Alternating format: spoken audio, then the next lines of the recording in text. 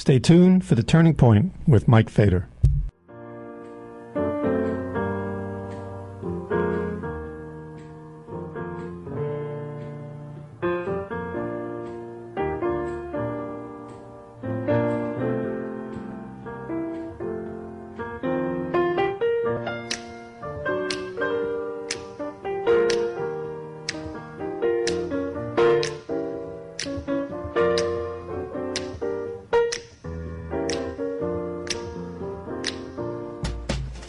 I wish I knew how it would feel to be free.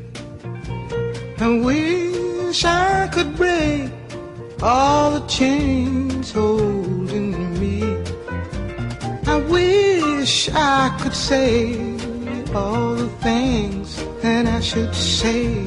Say 'em loud, say 'em clear, for the whole round world to hear. I wish I could share all the love that's in my heart. Remove all the bars that keep us apart. I wish you could know what it means to be me. Then you'd see and agree that every man should be free. I wish I could give all I'm longing to give. I wish I could live like I'm longing to live. I wish I could do all the things that I can do, though I'm way overdue. I'd be starting anew. Well, I wish I could be like a bird in the sky. How sweet it would be if by my heart I could fly. I'd soar to the sun and look down at the sea.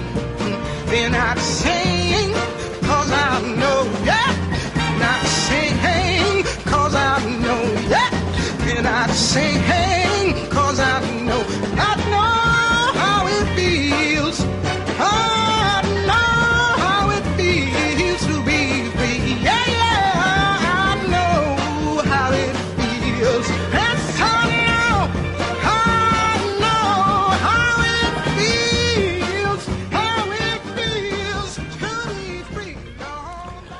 And this is Mike Feder here with The Turning Point. We're here every Monday at 4 p.m. on PRN.FM. And there are podcasts available after that. Anytime you want to get in touch with me about anything you hear on this program, go to my website, Feder Files, FEDERFILES.com, and you can contact me there or get on my mailing list, and certainly you can comment on anything you hear here. Campaign finance laws and campaign finance rules. They are, to a lot of people who grew up in my generation and to some people who don't quite know what they are, at this point, something almost like of a sad joke. They are like almost an antique that would be in a glass case somewhere in the Capitol building. Certainly, campaign finance, mostly from rich people to politicians, and not just presidential campaigns, but up and down the line, is completely out of control. However, there are some people who believe that this fight can be won, this battle against the out-of-control campaign finance tidal wave that has overwhelmed any laws, rules, or democracy. And we have a guest with us today who is one of those people.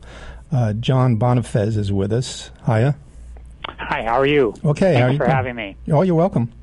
Mr. Bonifaz is the co-founder and president of Free Speech for People, which is a national campaign launched on the day of the Supreme Court's ruling in Citizens United, the FEC, more than 6 years ago, to fight for a constitutional amendment to overturn that ruling and the doctrines underlying that ruling, as well as to push back in the courts to reclaim our democracy.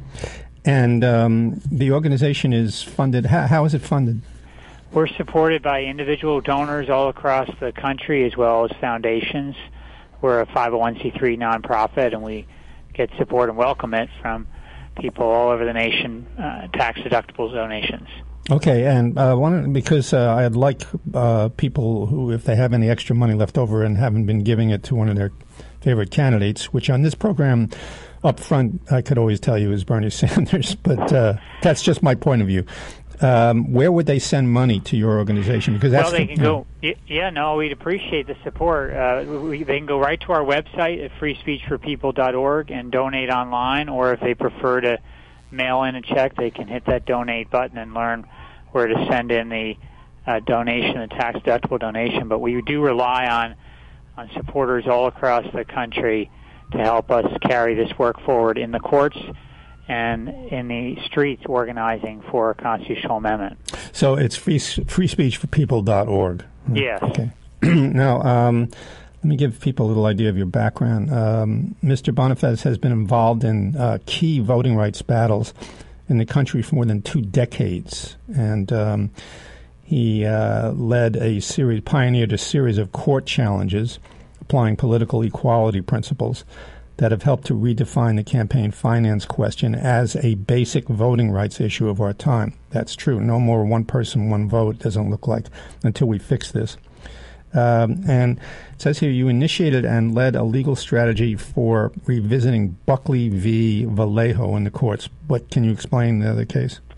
Yes, that's a 1976 Supreme Court case. It really has set us on the course of unlimited campaign spending and the whole problem of money in politics that we have today. It emerged after the Watergate scandal, where Congress decided, because of all the secret cash flowing through the Nixon White House, that it was going to put overall limits on how much candidates could spend in elections, including from their own bank accounts, but also from their wealthy friends. And it was going to place limits on how much so-called independent groups could spend in elections, as well as campaign contribution limits and the Federal Election Commission getting created. So this was a broad package of reforms that was passed by the United States Congress in 1974, again in the wake of the Watergate scandal. And 2 years later, the Supreme Court in Buckley v. Vallejo equated money with speech and struck down the campaign spending limits as violative of the First Amendment rights of those who have the money to spend it in elections. Now, it's important to note that they upheld the contribution limits, and those limits have still been upheld to this day, though they've been adjusted, since then for inflation. But we have this system of unlimited campaign spending because of Buckley v. Vallejo, and because of this false idea that money equals speech, and that if you have large sums of money, you can spend it up to the sky, and it's protected under the First Amendment. What was the composition of the court that made this decision? Well, actually, these were both Democratic and Republican appointees. It was an 8-1 decision. It's worth noting. Was it? Yes, it was, and it's worth noting that Byron Wright, the justice who dissented, was the one justice on the court who had actually had experience running in an election before joining the court. So what we saw here was a court unwilling to look at the real-world dynamics of politics and understand the role that money can play in drowning out the voices of ordinary citizens. Ever since that ruling, we've been living under, again, this fabricated notion that money equals speech, and that it's somehow an anathema to the First Amendment to limit the voices of some in order for other voices to be heard. But in actuality, we do this all the time, under First Amendment jurisprudence. So if you're in a town which has a town meeting or a city council or even the United States Senate or U.S. House, there are time restrictions on how much you get to speak in order for others to be heard. Right. And this is understood as a basic right of all of us to ensure that our voices get heard and that no one has the First Amendment right to drown out other people's speech. In fact, in 1949, the Supreme Court articulated that very principle in a case known as Kovacs v. Cooper. But in the context of money and politics, the court has got it wrong and has completely disregarded the rest of that First Amendment jurisprudence and somehow looked at the idea of money expenditures in elections as fully protected by the First Amendment without any ability to limit such expenditures. So that was the first real Citizens United case. It was. To use a certain, yeah. You're absolutely right. That was the ruling that set us on this course. Citizens United made it exponentially worse. But what we have to do as a nation is review and reverse not just Citizens United, but Buckley v. Vallejo, and we have to get back to that basic idea that everyone's voice must be heard in the political process, one person, one vote, and that no one has the right to drown out other people's speech. Well, I know that such cases, to put it mildly, are astoundingly complex as they work their way up to the Supreme Court, and the decisions can be also very complex. But is it possible for you to sum up what the reasoning, if that's your correct word, what the reasoning was of that court originally, and what so we know what we're dealing with, and Citizens United? I mean, how did they arrive at the fact with the original case there and the Citizens United that money equals speech? Well, so the idea that they had is that when you want to, distribute a pamphlet, or when you want to, pay for a sound system, or even buy a television ad, or buy an ad in the newspaper, that requires the expenditure of money. And so given that speech has to be paid for by money in those kinds of examples, they equated money with speech. They also, as I said, upheld the contribution limits directly to candidates. So what they found is that even with money equaling speech, it was permissible under the First Amendment to limit how much you could give directly to candidates under the theory that those expenditures, in other words, those contributions, could be corrupting to the political process. What was the limit? I'm sorry. What was the limit? Well, the limit at that time was $1,000 directly giving to a candidate. All right. Now, since the McCain-Feingold law that was passed, a number of years ago, that limit has been doubled and then adjusted to inflation. So today's limit is $2,700 in the 2016 election cycle. Mm-hmm. And then if you double that, if you're, for the primary election, for the general, so, one wealthy individual is able to give $5,400 to a candidate who is both in the primary and the general, which is an enormous sum of money in and of itself, and obviously not attainable for the vast majority of Americans. But, the question for the court was, would that situation of unlimited donations directly to candidates be corrupting? And the court found it would, so it upheld those contribution limits. But it would not be corrupting, the court found, to make independent expenditures or to make overall expenditures for a campaign. Which ultimately led to things like super PACs, right? Yes and no, because super PACs were not invented out of Buckley v. Vallejo. What happened, after the Citizens United ruling is there was a federal appeals court ruling known as SpeechNow.org v. FEC 2 months after the Citizens United ruling. So in March of 2010, the SpeechNow ruling was issued by the D.C. Circuit Court of Appeals, and it essentially thought it was following the Citizens United ruling by saying, well, if corporations and unions can make unlimited expenditures, as the Citizens United ruling had decided, then therefore independent PACs should not have any donation limits to those PACs, and you could have what is now known as a super PAC that effectively is able to solicit unlimited donations, that those expenditures also would not be corrupting. Now, I think the court in that particular case, the D.C. Circuit Court of Appeals, got it wrong, even under the current jurisprudence dating back to Buckley, because the question should not have been focused on the expenditure side of the super PACs, but on the donations. In other words, if we now agree, as even this court today has agreed, that somebody like Sheldon Adelson cannot give more than $2,700 directly to a candidate running in an election, then why should he be able to give $100 million to a super PAC supporting that candidate? It evades the contribution limits. It undermines those contribution limits. So we actually think that even under the Citizens United majority, which of course no longer exists with Justice Scalia passing away, but even under that current majority, speech now may have been wrongly decided under their eyes. So as far as trying to get a constitutional amendment, there's a certain number of states that have to approve this. That's one issue which I just want to go back to in a second. But where are we in terms of, let's say, a Democratic candidate, whoever it is, gets to appoint one or two of the Supreme Court justices in the next, starting January 20th, whatever.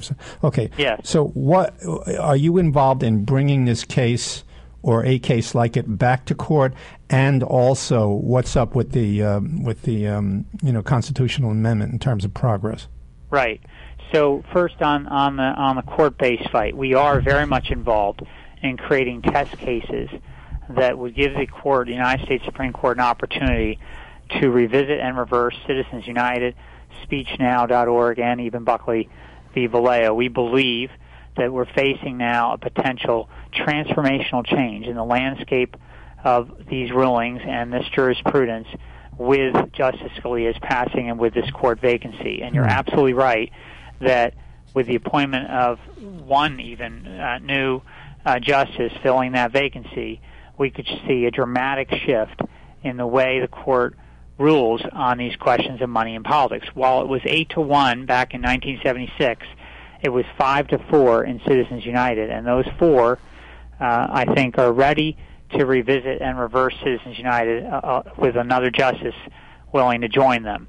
And, I think that's really what has to be the fight now in the courts on money and politics, creating these test cases, going on the offense rather than only engaging in the defense, and pushing for the court to revisit and reverse these rulings and set us on a course that is consistent with the democratic vision of one person, one vote, and political equality for all.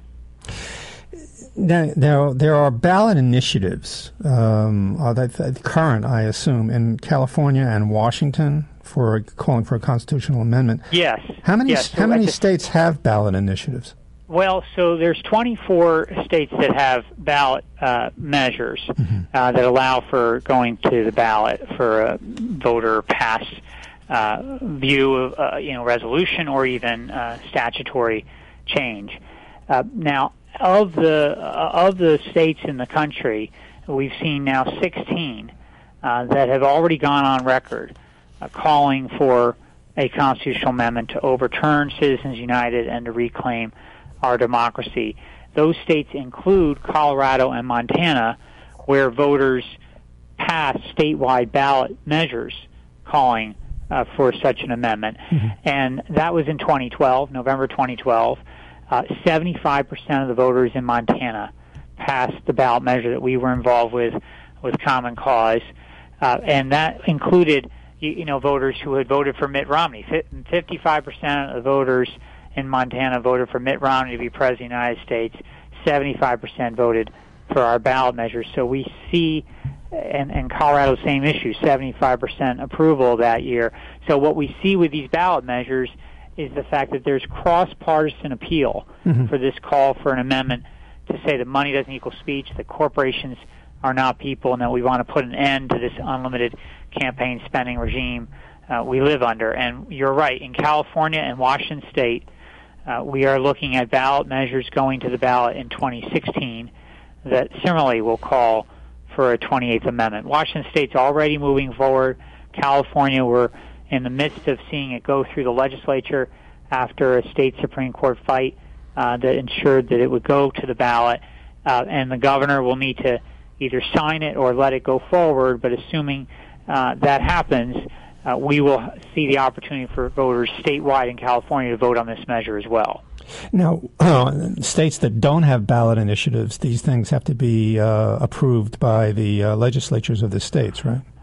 Well, that's right, and I should clarify that what's happening in these states that have already passed these measures is these are non-binding measures that call on Congress to pass an amendment bill and send it to the states for ratification. So under Article 5 of the Constitution, there are two routes to amend the United States Constitution. One is to have Congress, 2/3 of the House, 2/3 of the Senate, pass an amendment bill, send it to the states for ratification, and then 3/4 of the states, 38 states, must ratify for it to be placed into the Constitution. In the 27 times that we've amended the United States Constitution and had amendments to expand and defend our democracy, we have done it via that route of Congress passing an amendment bill and sending it to the states for ratification. The other route that's available under Article 5, which we've never used to amend the Constitution, is the route of the states themselves calling for a constitutional convention.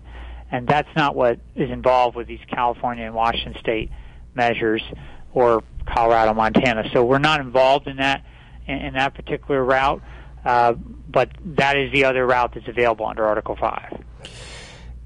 Now, when it comes to, are there any prominent politicians or politicians in a position of national power, like Congress, people in the House of Representatives, senators, are there governors? I mean, all of these people depend on, not everybody is Bernie Sanders, right? And he's really in the minority, in the small minority.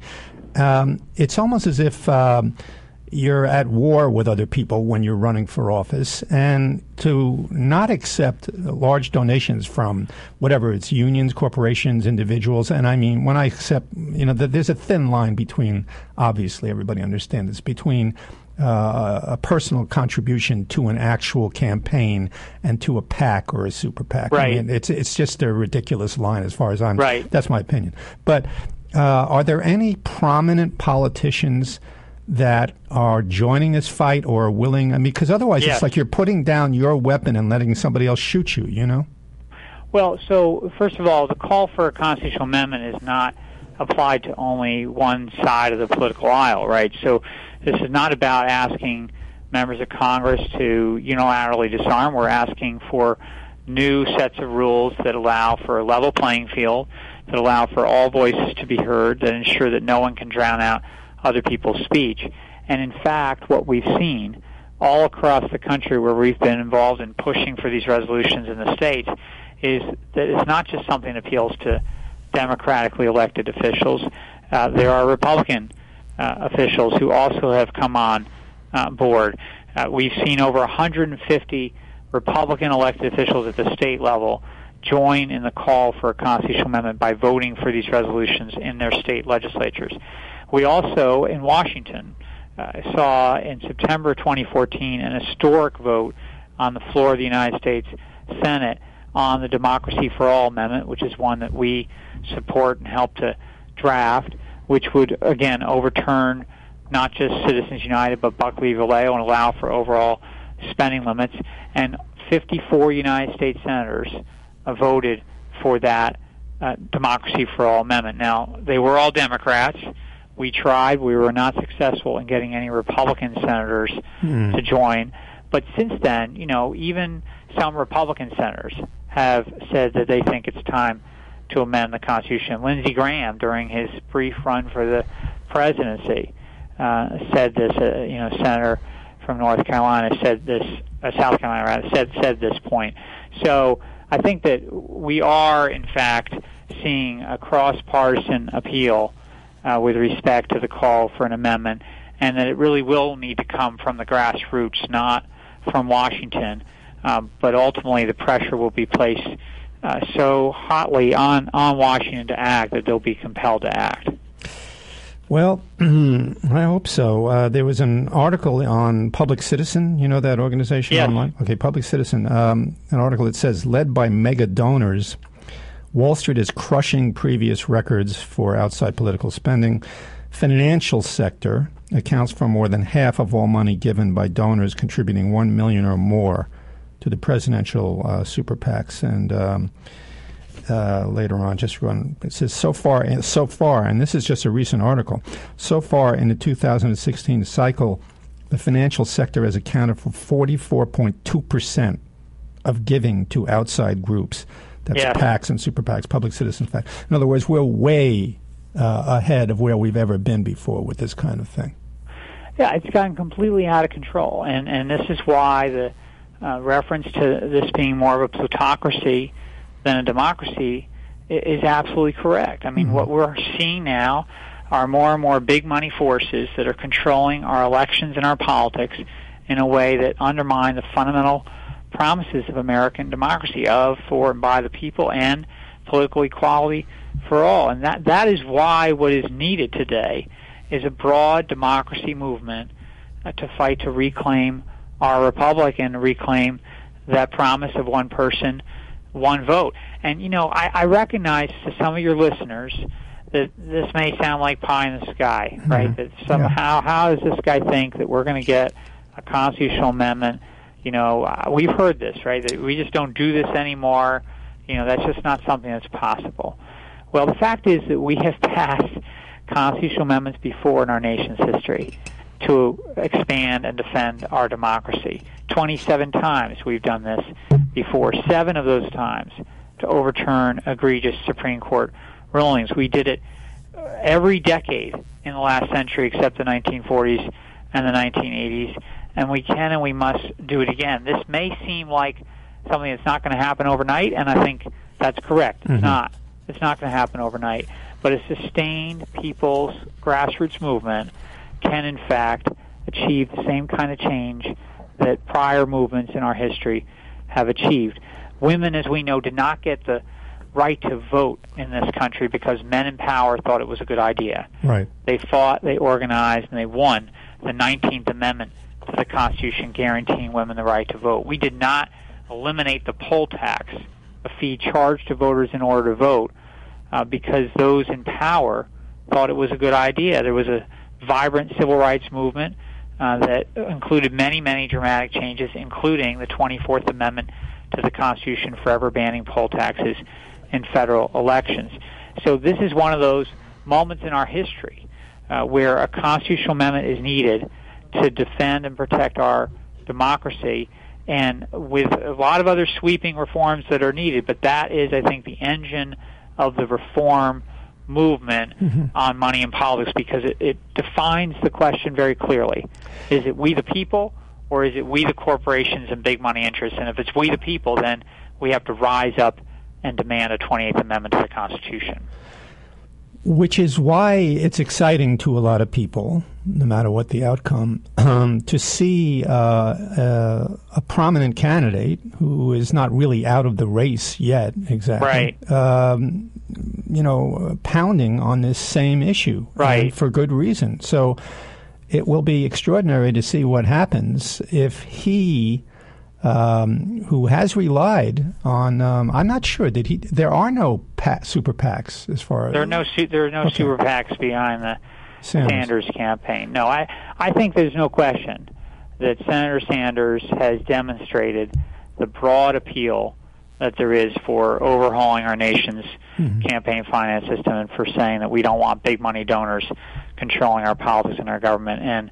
And Hillary Clinton herself has, in fact, put out a broad platform, although she's not spoken about it a lot.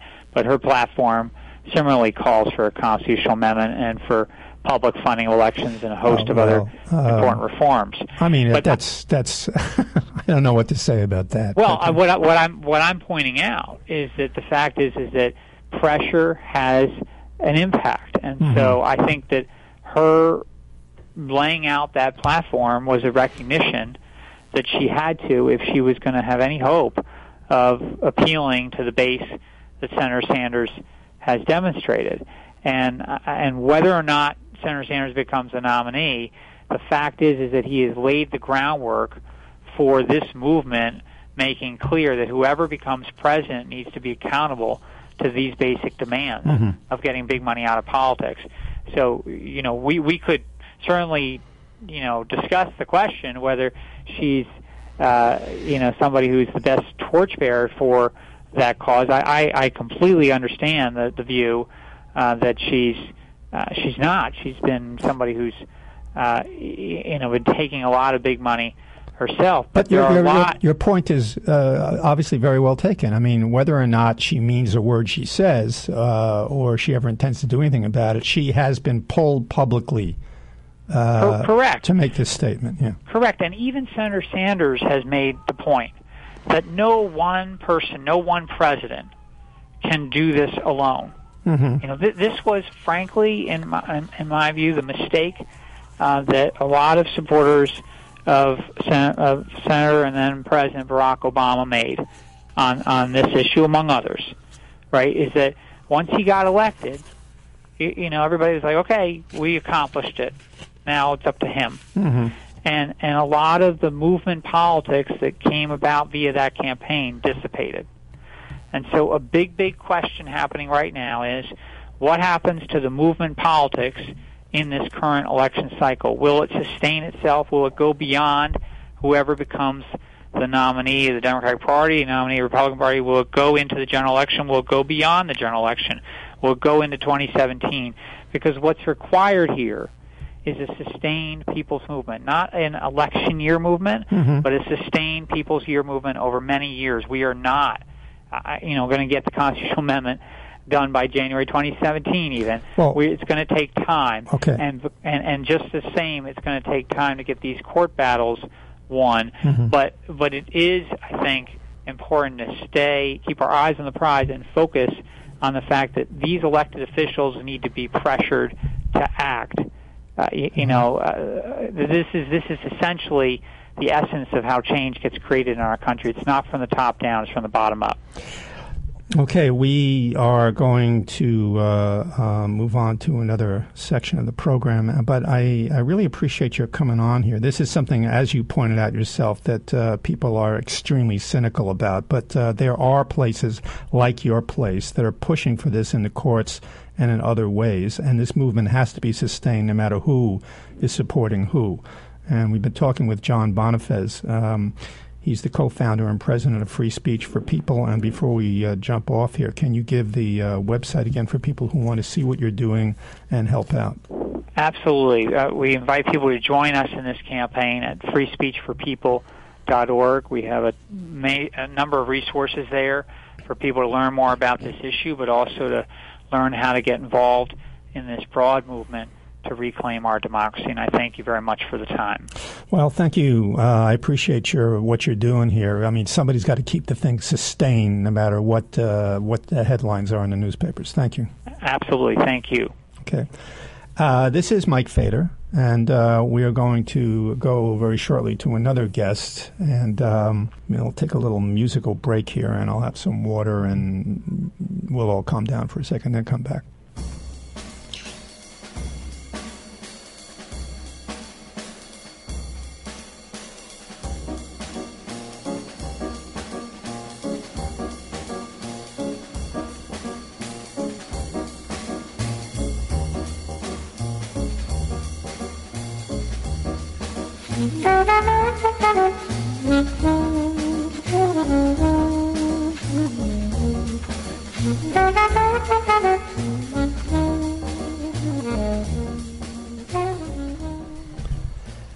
Okay, all right, we're back here. This is Mike Feder, and a lot of you are familiar with, I'm sure all of you are familiar with, what happened out in Nevada the other day and the ripples that have been coming out of it. A lot of these ripples are very deceptive. In fact, a lot of them are downright lies, which have been repeated to the point where now they have become the official truth, if corporate media is the official truth.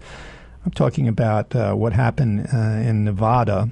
And the reports that mushroomed in a way that seems to be out of control about Bernie Sanders supporters having something that amounted to, quote-unquote, a kind of a riot, throwing chairs, screaming, yelling, whatever. And this was repeated over and over again, particularly by, as I say, corporate media, that is to say, places like MSNBC and CNN, certainly the New York Times, which has been trying to stomp on Bernie Sanders' head and his supporters and equating them with the incipient stormtroopers of Trump's people from the day he started his campaign. And also NPR is repeating this now, too. And we have with us somebody who has written an article for Counterpunch. It's called The Faux, how do you say this word, fracas? Let's say fracas, right?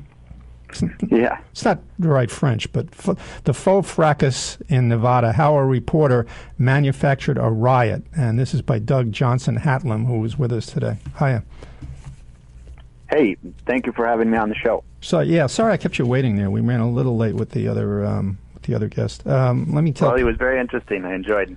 Yeah, I mean the idea of after some candidate who is passionate and overwhelming and a big incident like the election coming up and everything, but this other stuff has to be. This is the bottom line what he was talking about.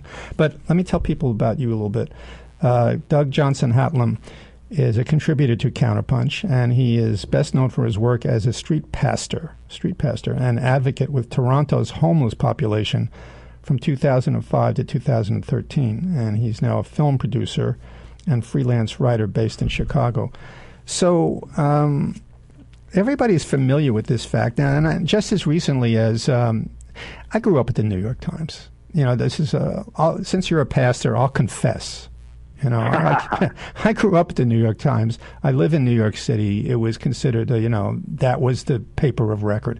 I've since learned, way better, especially when it comes to domestic political reporting and even foreign affairs reporting. But there's this attitude they've had towards Sanders has been extraordinary from the beginning. And I guess you're saying it's also shared by other corporate media. So what happened was, maybe you can describe what happened, because just yesterday, Maureen Dowd, in a political, opinion piece, mentioned it again, that chairs were thrown and people were being riotous. And there was an article in the New Yorker, a profile of Donald Trump and what his movement, and they equate Sanders' behavior, his supporters' behavior, and even his behavior with the worst of Trump and Trump's supporters' behavior.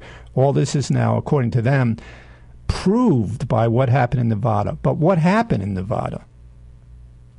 Well, I think what you're seeing is the monstrous middle, as I like to sometimes call it, is desperate to hang on to anything that will retain their power. So this story about, we've got these wingnuts on the left and on the right, Trump, Sanders, is what they need to survive. They're feeling very threatened now. And what really happened in Nevada is that there was, at the very, very least, if not outright disenfranchisement, there was really poor management of the entire convention from the chair, and it seemed like she was getting instructions to do so, sometimes things being whispered in her ear by unknown characters. And it's just not how you run something in an orderly fashion when you have thousands of delegates. It's very close in terms of who has the most delegates, and in fact it's disputed. And instead of taking head counts, as most caucuses and conventions do when there's close issues, she continued to govern entirely by voice votes, even when one side sounded louder than the other. If you're going to take a voice vote, then you've got to go with who's loudest. If you want an exact count and think your side has got the most people, even though they're not as loud, then you take a head count or do actual ballots, and that would have been acceptable. But there had been tensions in the weeks leading up to it, lawsuits and so forth.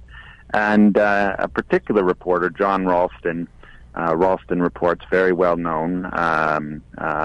He tends to sometimes go against certain politicians, sometimes before them. But once he makes up his mind, he tells a story, he tells a narrative. He doesn't try and tell both sides or take things into account. Well, he comes up with a story and he sticks to it.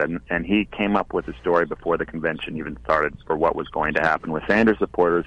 And the grand finale to that narrative was the chair throwing, which, as we've since discovered, has never happened. You mentioned NPR as somebody that included this. Well, thankfully, they have an ombudsman who took this seriously, unlike the New York Times, who's without their public editor right now. Margaret Sullivan, who is very good, has moved on, but they haven't replaced her yet. So, well, I think even if they, even when she was there, or even if she, they have unbridled antipathy towards Sanders and would believe anything they choose to believe. But at least she dinged him twice and said, yes, your coverage against Sanders, which is basically what it is biased. Well, that's true. She reported that multiple times, and I think if she was there, she would take up this question of chair throwing. I really think she would. There was enough dispute about it. The NPR ombudsman did and said not only was there no chair throwing, but this was the linchpin of their entire NPR reporting, saying that Sanders supporters had been violent. And without that, without evidence of that, which she found there wasn't sufficient evidence for that, then she said there was no violence. You have no reporting on violence, and we've misreported. Snopes, which does a lot of debunking of conspiracy theories or affirming other facts, said this was unverifiable.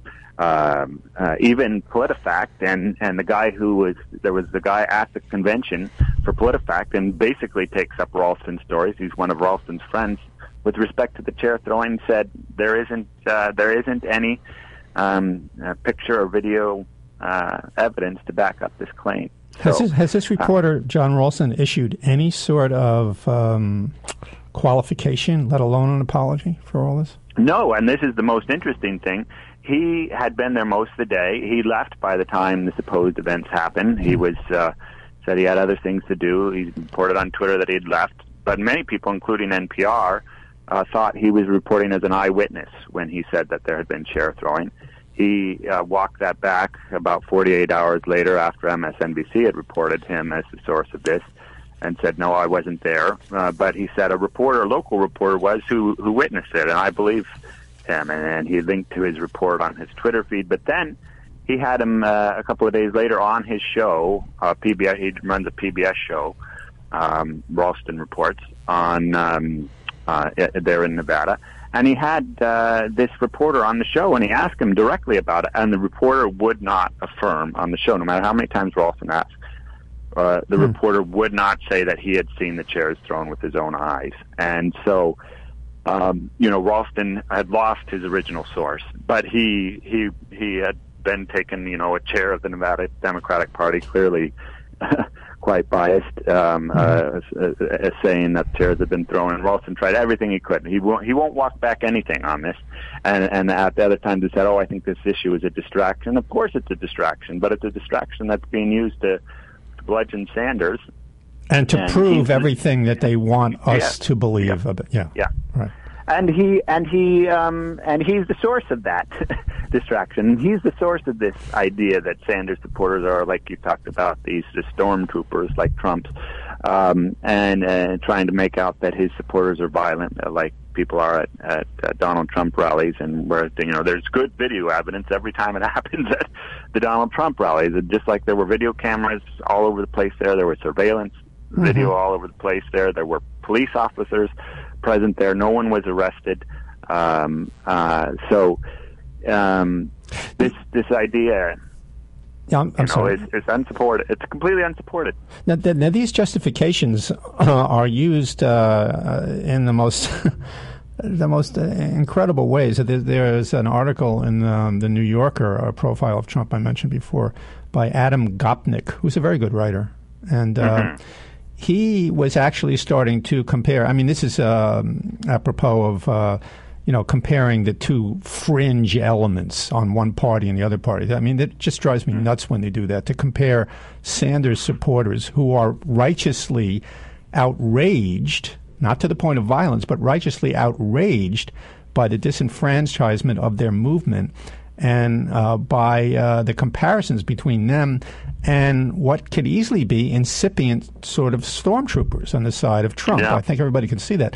And this guy Gopnik was referring back to history and talking about comparing, I guess you'd have to know more about history, but I'm sort of a history buff, but comparing Sanders people to the real left-wing fringe and violent communists fighting moderate Democrats or social democrats in Germany without paying attention to who the real villain was. This is how far it's gone in intellectual circles. Yeah, so, I mean, so-called intellectual circles. I mean, I guess these are. I mean, people are smart, and they're making arguments that appeal to a certain set that they're writing to. Like you said, Adam's a great writer. He's done some great pieces over the years, but that's why I've done some writing previously. I've done some film producing, but when I saw this developing is when I started writing articles. I'm very glad you referred to the disenfranchisement, because that was the real nub of the issue with what happened in Nevada for Sanders supporters, is that this is just the very tip of the iceberg of what article I'm developing now is all about, which is that there is a concerted effort, a concerted agenda in the Democratic Party to disenfranchise what they're calling Bernie's kids. And that's a quote that I'll be using in my next piece. I don't know when it will land, but there's a concerted effort to keep Bernie's kids from voting, from participating in caucuses and conventions. And it's very well documented by this point, and nobody like Gopnik or the Times or the Washington Post has been just as awful through all of this. They're not taking those allegations seriously. If they bring them up, they bring them up only to mock them. When Stu has reason not to call this election fraud, I understand. He got at the nub of the issue in his first statement on Nevada at a California rally, when he said the Democratic Party is going to have to decide whether it's going to welcome new voters and independents with open arms, or whether it's going to continue trying to exclude them. And this is a concerted agenda. What being a member of the media, why are these people? Why is the corporate media? This is partially rhetorical, but I'd like to hear what you have to say. Why are they so terrified of Sanders and his people? I understand this is not the democracy I was brought up to believe, with the cherry trees and everything else, But why are they so terrified? Why do they lie? Why are they going to such extremes and to self-destructive extremes, in a way, for democracy, to disenfranchise millions of potentially new voters, new blood to the Democratic Party, which is creaking along as a corporate machine for years and decades now? Why? Why is it so upsetting to them? Well, I don't think there's a unitary reason. I think there's a multitude of reasons, which we could name some of them. One is that the Clintons are very good at playing the media. They've been good at it for 25 years and will continue to be good at it for as long as they're around. They know strategies. They know what rhetoric works. They know who to pitch stuff to, how to get stuff through. And so some of it is, frankly, the big media being naive. And so I would attribute that to some people. Other people, I think, are legitimately, understandably, very hopeful that finally we'll have a woman president, and she won't be, she won't, in their minds at least, be quite Sarah Palin or Condoleezza Rice, and that's a worthy goal. And so they're blinded by idealism about having the first woman president. Others are corrupted by being corporate media, as you talked about, and they are part of this center-right empire, and they're proud of it, and they're going to sneer at anybody who pretends as if this isn't the only way. And probably there's a fourth group that did buy into this idea, and this is an older group. I mean, there's I think a serious fourth group of people that, and there's probably more than this, but a fourth group that really thinks Bernie Sanders is unelectable because he calls himself a socialist. There's a significant part of the Democratic establishment that's still hiding in the closet from Joseph McCarthy these years later. Yeah, I think these people are, and this is my generation too. I mean, these people are completely out of touch with what's going on in this country. I mean, I have kids who are in their 30s, and I meet people all the time, people who are younger people, and I could just to people my age, and I'm 70 now. They're like completely, or I shouldn't say they, or as generalization, but a lot of them are completely out of touch with what is going on, in the country in terms of politics and culture and everything else. And it's so self-destructive if they want to have an actual real Democratic Party, not to have it's like refusing new blood of somebody who's dying from loss of blood. It's yeah. Well, they've forgotten all about FDR. They can only remember Joseph McCarthy and Thatcher and Reagan and the Red Scare. And they are completely out of touch, as you're saying, with issues that are very important to those of us, and I'm just barely qualify, under 40, who have mountains of student debt, no real job prospects. Even when they talk about unemployment numbers going down, these are part-time jobs without real benefits, without livable wages, and a housing market that's just destroyed still since 2008. And it's not that way for them and for their kids. They don't understand why people are feeling pinched by student loan debt. They don't understand why people can't get into housing. They don't understand why people are feeling unemployed or underemployed by the prospects that are out there. People putting in 60, 70 applications to jobs they're qualified for and not getting any of them, or even getting callbacks for interviews for any of them. They're so out of touch, they don't get what's driving the Sanders revolution. They don't get it at all. One more issue that that the Times and some other places repeated was the quote-unquote hundreds of death threats to the chairwoman of the Nevada Democratic Party, Roberta Lang. Can you tell us something about that?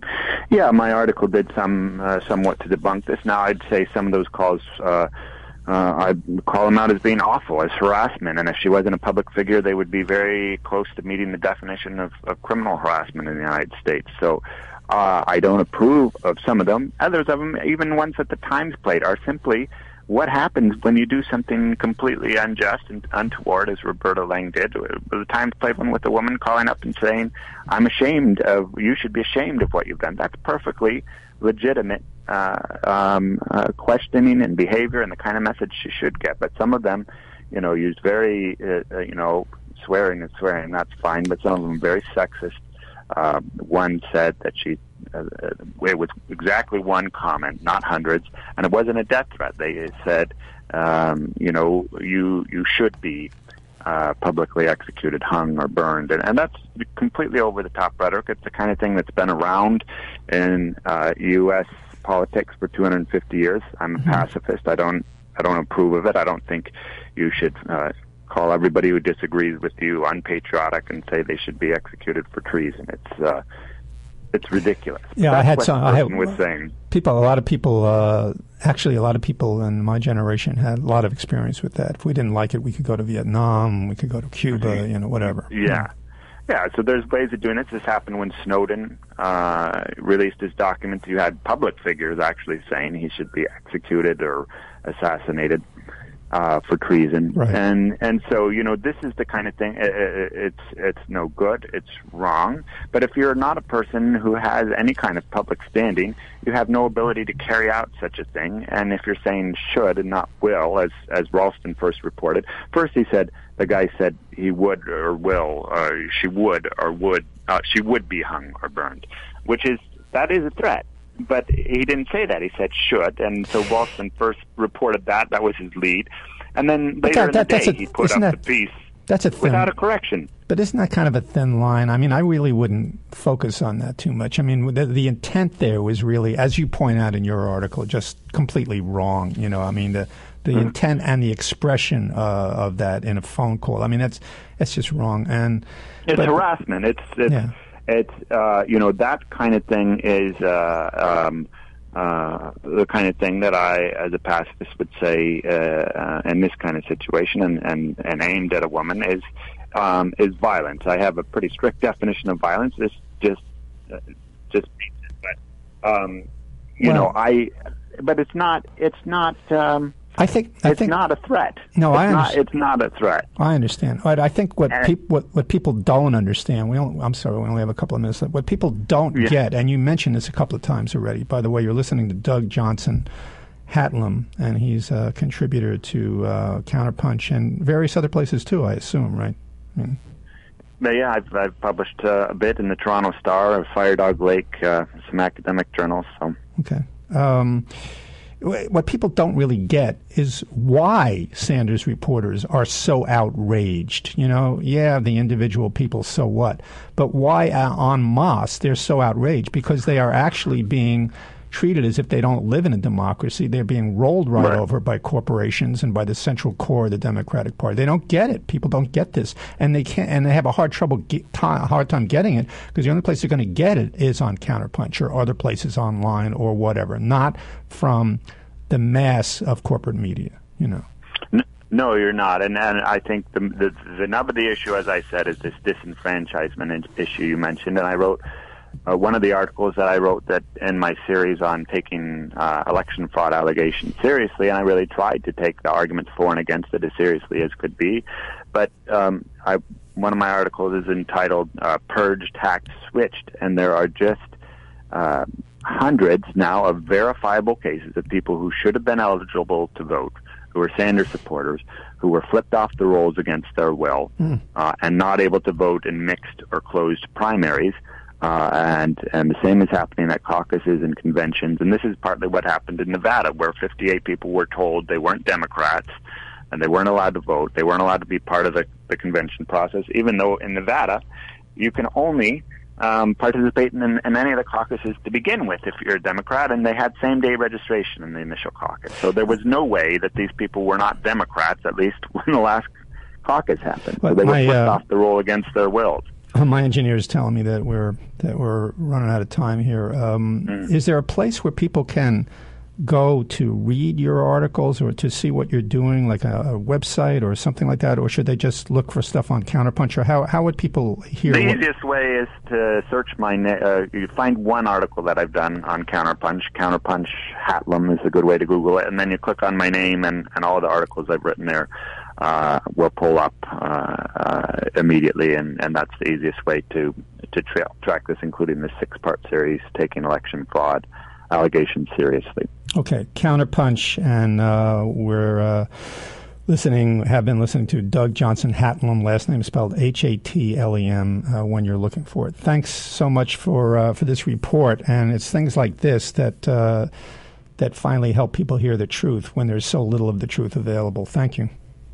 Thank you, Mike. I enjoyed being on your show. Okay. That's it for this week. We'll be back I don't know if we're back next week. Are we? Yeah, maybe what we'll have is a rebroadcast, because I think it's Memorial Day next week. But we'll be back soon, and I'll see you then.